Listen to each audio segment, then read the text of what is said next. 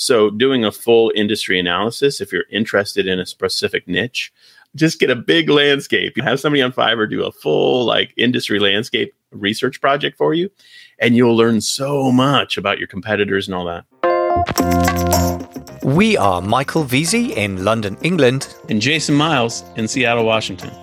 More importantly, you are the owner of a thriving online business and you want to become the best e-commerce leader you can be. We're here to get you there. For show notes with links and resources mentioned today, and for other GC resources like downloads, just visit our blog, theecommerceleader.com. Today's sponsor is Eva, the most intelligent Amazon scaling toolkit online. Amazon sellers need exact, quick-to-read profit reports. Many sellers already pay a lot of money for these. Eva has world-class finance analytics with crystal-clear graphs included at no extra cost. Eva serves hundreds of seven-figure sellers, averaging a 51% increase in profits. To get a 15-day free trial, just go to amazingfba.com/Eva. That's amazingfba.com/EVA. You end up becoming a portfolio manager of products. And if you have a portfolio of products and you launch a second brand or buy a different company or whatever, then you end up becoming a portfolio manager of brands that have products.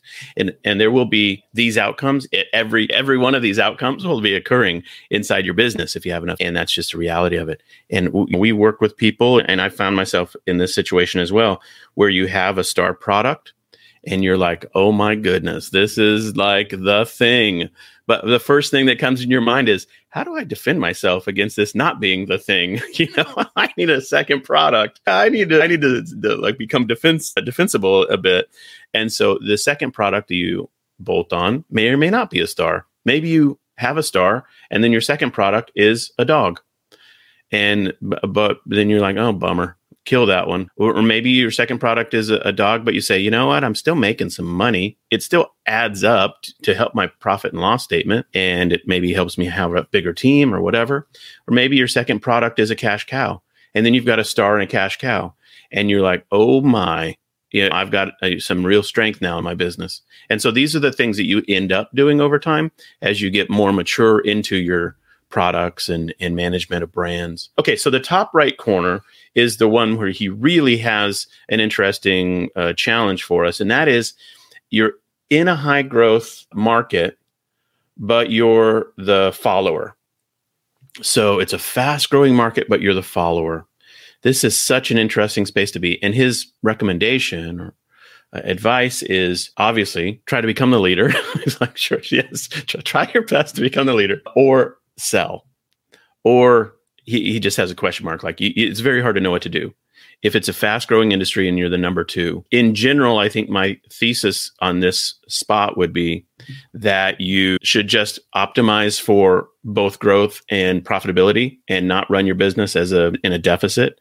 But if you're number two and it's a high growth industry, you think of many industries are like this. It's just Coke and Pepsi is a classic example. At some point in the prior 100 years, it was a fast growing industry. Maybe it still is. I don't know. I don't know the numbers. Pepsi's number two and Coke's number one. And so the question there for Pepsi is, how best do they operate? And it's certainly a wonderful position to be in, to be the second brand, because what happens in fast growing markets is no one knows about the market, and then many people become exposed to it. This has happened to me. I've been on the rocket ride a few times in this, for example, in different ways. And here's my random example, just for an example. Expertise in Pinterest marketing, or the educational guru space for Pinterest marketing. I started blogging about Pinterest in 2011. I literally got ranked by Google for all the key phrases related to marketing on Pinterest. There was no one else there. So in that industry, that new industry, I was the market leader, and it was a high growth industry.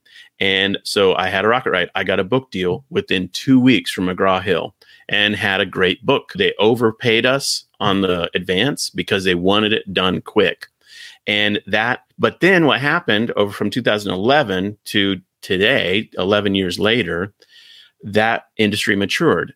And my leadership position, as soon as big time people, big stars started talking about Pinterest marketing, I didn't have the leadership position anymore. And then I was second, and then I was third, and then I was fourth. And now, if you look at that industry now, there are many growth coaches and programs and resources and books all about how to do marketing on Pinterest. And I'm not even in the conversation. My thing is so old now, and my content is so old, I'm not a player in that space. And this is how that second or third spot works, is where you see something happening and you either going to be the leader in that growth industry or not. Now, if I would have protected myself and only ever camped on marketing on Pinterest for the last 11 years, I would be the leader, and it would probably not be a high growth industry anymore, but it'd probably be a cap. But I didn't do it. I just let it go because I didn't really want to be the educator. It was just one thing that I wrote, a book project to me. So anyway, Michael, what are your thoughts on the top right corner, the high growth market, but you're not the leader? Any thoughts on that? First, to your story, this is actually one of the last chapters in the book. I think it's called The Fading Star. So you had star positioning so it's a very fast growth market indeed, I'm sure. And you were definitely the definitive leader. So for a while, that was a star business. And people talk about first mover advantage. And I think it's very interesting to analyze that in the context of your story. I don't think first mover advantage is so much. What we need is star positioning. So in other words, you're in a high growth market and you're the leader.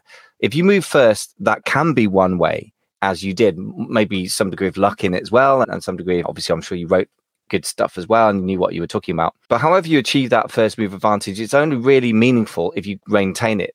So we talked earlier about the fact that if you're in the fidget spinner market, you can be the market leader, but if the market blows up or is banned by Germany, etc., then it's all over. So that's where the market fails on you. But this is an example of where the market grew very fast, but the leadership position failed. And either which way means that the value sort of plummets, really, doesn't it? So it's an important point to bear in mind. It is an important point. And the other piece of that is that some industries and some product types have high durability in terms of the first mover advantage, and others do not. So, for example, in the book space or educational space, if you can maintain it for the long term and it's a new hot industry, there is a lot of durability. But sometimes in spaces, you're only as good as the next new successful product. In the movie industry, for example, the Hollywood studios, they can't rest on their laurels. It's only about the next new big launch. Now they end up with a beautiful back catalog, but it's always about the next new thing. Other industries, you really can get stuck in. And so this is an interesting piece. I have a tweak or an adaptation to the STAR model that I want to broach as a subject with you here. And if we're ready to do that, this is a nice segue, I think, into kind of my thesis that I think is a different approach to what the STAR model does. You ready to hear my twist? Yeah. Okay. I was listening to the book, The STAR Principle. And of course, the book is not new. I don't remember when it was published, but it's not new. And the framework itself is old, as you mentioned in the intro, from the 60s. But it's so relevant. But there was something that was off to me. And I just kept thinking, I love what he's saying, but there's something that doesn't apply to today's e-commerce environment.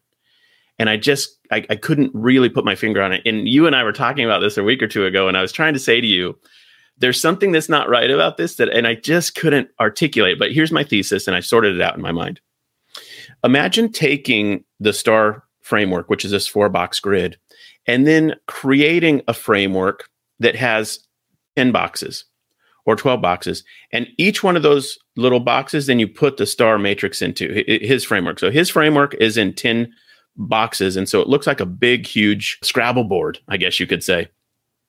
And what I mean to present here is the internet age has created fractured or segmented markets that are very powerful and very interesting for us to think through. And so take the STAR model and then just apply it, for example, to Amazon.com, Amazon US market. And you say to yourself, am I on Amazon in a high segment or set of SKUs? On Amazon, am I the market leader? And that might be a true reality. And you are a multimillionaire and your business is a 7 or 8 figure business because of that reality. But on eBay, you might be a 0.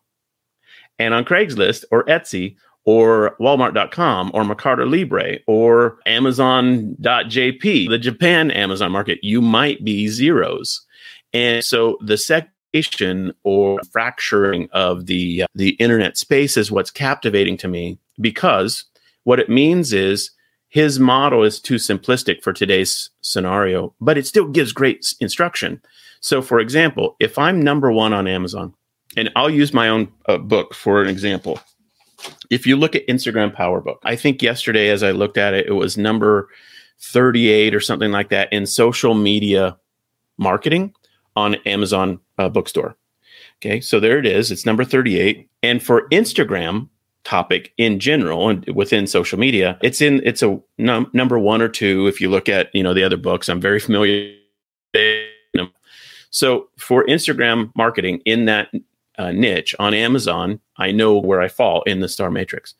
But what about BarnesNoble.com or the Barnes & Noble bookstores themselves? What about other markets like the German-speaking market in Europe or in Brazil, the Portuguese market, or Farsi in the Middle East? My book's been translated to those. So there you have it, that while I might be thinking through the framework from this one position as a brand owner, as a business owner, I have to think of myself in a whole set of positions across a landscape of marketplaces, because there is no single market leader anymore in the digital world, in my view, unless you nail Amazon, and then you go and nail eBay, and then you go and nail Walmart.com, and then you go and nail direct to consumer on Shopify. And when you nail all of those things, you can say, we are the industry leader for, our product. And if you don't, then you are highly susceptible to somebody saying, we're the leading shoe cleaner on eBay. Number one, we're the leading kitchen knife on Etsy.com. And they're right. They're correct. And you're not. And so that to me is this interesting current thinking or current space in which the STAR principle can live itself out. But it's a very segmented or fractured marketplace online. And I think that just is a world-changing difference between 30, 40 years ago when they came up with this framework where there was just one consumer market. Maybe there was even regionalization back then and that kind of thing. So I was going to say, I think, first of all, you make an extremely important point. And I don't think there's necessarily a conflict. The thing is that it doesn't really matter. Whatever helps us is good. So I would say the STAR principle is simple enough to be something you've got to break down for yourself anyway. It's too simplistic to just go out the door and just make a buying decision on a business or a product line, isn't it? It's a very big picture principle anyway, I would argue. But also the segmentation piece, I think if you stand back and look at it from maybe the 70,000 foot view, the internet is a very different distribution model. The psychology of how people interact with it is different. And the segmentation of markets, say Amazon.com versus eBay versus BarnesandNoble.com, if your products appear in all, that's not a great example, Walmart.com. They're all American consumers nationally. That's one form of segmentation between different internet marketplaces, for example. But then, as you say, especially in America, and you're American, I'm not, I don't know, but America's a very regional country. It's huge. It's a continent size. So I guess that there are regional markets that traditionally existed before the internet. And let's not forget, before Amazon really nailed international distribution in a very quick, amazing time frame, the sheer size of it when you're dealing with e-commerce and physical products as opposed to digital was still very much a thing. I would say that the important piece that I take from everything you said and the STAR principle is really simply that it's market specific. So you could be dominant in Amazon Germany or Germany as a whole. Maybe that's more of a pre-internet thinking. Maybe now it's Amazon Germany or Amazon Japan and completely not even existing in America. And by the way, to be fair, that's been around for ages. There have been pop stars that have made millions selling in the UK and Europe that have never been heard in America. It's actually hard to crack. There are products that I've got. This person that I mentioned that's got to about $30 million revenue never sold in America. Rather, they did try America. They felt it wasn't for them in the way they were doing it at that point, and they're selling in UK and Europe only, quotes unquote. So I think you're right. It's about dominating a specific market with a specific in any specific kind of category of product. And you're absolutely right about that being the key point. I think it's completely irrelevant to be everywhere if you can't be the winner everywhere, as you said. Yeah, totally. I as I was thinking about this, I got a few resources, just poked around. There's a good book by Porter. I don't know the details, but I'm just looking at an article. And they talk about strategies for operating in a segmented or a fractured market. And I like this. I'll put it in the show notes. And there's a little 5-step plan. First, conduct a full industry analysis.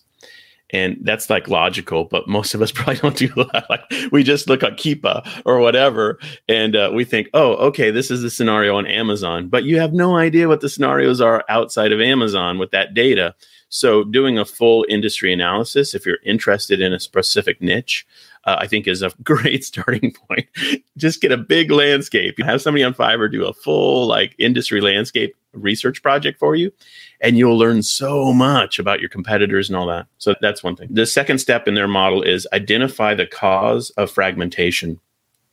Now, this is interesting to your point. Could be geographic. It could be marketplace, like to my point earlier. There could be other reasons, though, and you want to understand those. The third idea is examine the causes of fragmentation one by one and determine if and how they can be overcome. If you can be number one on Amazon, can you also then be number one on Walmart.com? And can you overcome the challenges? Fourth thing is, if it can be overcome, is it best defensible or is it defendable once you become the market leader? And then the fifth step is, if it can't be overcome, what do you do? What are the best alternatives for behavior? And that's an interesting framework. So I think this is the position we leave ourselves in, which is taking his model and asking ourselves the question, based on what I'm doing right now with my product, whatever it is, physical, digital, a service, it doesn't matter what it is. My product exists in a lay of the land. And where am I in relation to the competitors and the growth, speed, and velocity of the market, size of the market?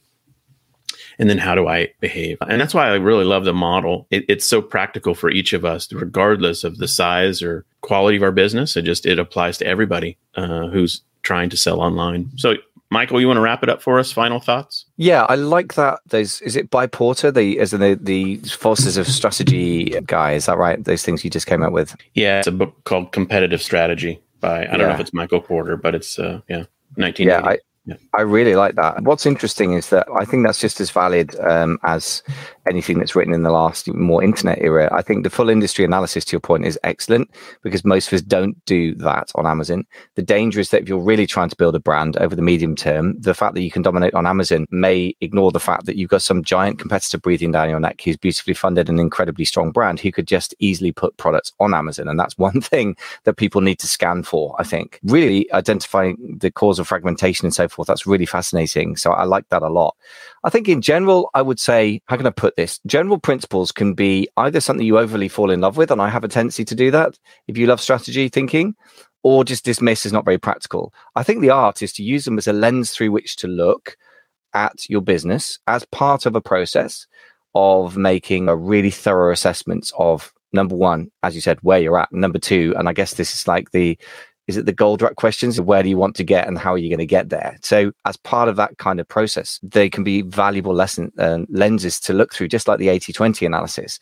I would never say to somebody, do an 80-20 analysis and then go and have, a cigarette and relax while everything takes care of itself. Nor would I say the same about the STAR principle. But I would say it can give amazingly valuable insights, sometimes quite upsetting insights. If you've got 300 SKUs and most of them are dogs and should be sold, that's not an easy thing to swallow. That's a sunk cost fallacy. But I do think the clarity and simplicity of it actually can cut through a lot of noise in your own head and in your own business as well.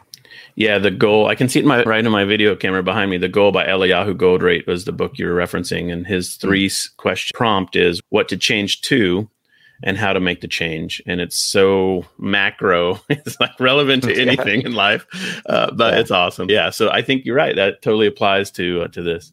Okay, great conversation, man. How should we end this? I would just end with a simple call to action. And that is, if you like this show and you happen to listen on Spotify, would you give us some 5-star ratings or your highest and best review, whichever number that might be? It is a 5-star system, and they newly inserted that into the Spotify toolset, I believe. I didn't see it before and about a month ago. I'd love your highest and best review on Spotify, and that would be really helpful. The show is blowing up. I was just looking at the stats yesterday. We're growing really quickly, and it's just an honor to see everybody jumping in, both in the call-in app and also just on Spotify, which is what I generally look at for stats. And it's just an honor to be able to serve a growing community of awesome e-commerce sellers that are changing the world with their products and making a difference and serving customers well. So thank you, everybody, for letting us serve you with these shows and with the content. Michael, as always, it's an honor. Great conversation. Likewise. Thanks, man. That was the E-commerce Leader podcast with Michael Veazey in London, England, and Jason Miles in Seattle, Washington. If you liked this content, don't forget to subscribe to the show on your podcast app. For free resources, including PDFs and videos on topics like traffic, products, and sales channels, just go to www.theecommerceleader.com. No hyphens, just as it sounds. Thanks so much for listening.